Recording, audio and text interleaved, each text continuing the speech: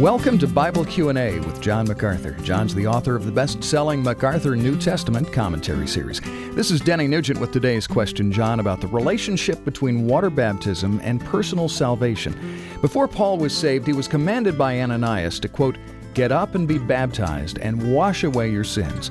Also, Peter writes in 1 Peter 3, quote, "Baptism now saves you." Now, John, it's not unreasonable for a person to read those verses and conclude that water baptism has a role in saving a person. It's right there in the text. A lot of people have taken it that way. In fact, whole entire movements, Church of Christ movement and a lot of others, have been based upon a simplistic understanding of be baptized and wash away your sins, baptism saves you, or even in Peter's sermon in Acts 2, repent and be baptized for the remission of sins. But those simple statements have to be understood in the light of the rest of the teaching of Scripture.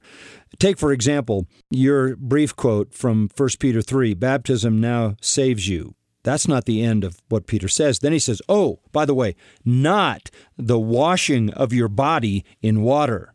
I'm not talking about that. The baptism that saves you is an immersion into Christ, a spiritual immersion. Paul talks about it in Romans 6.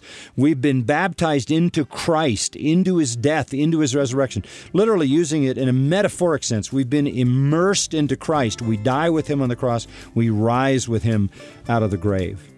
But water baptism is the inseparable public declaration of that spiritual baptism. That's why every believer needs to obey and be baptized.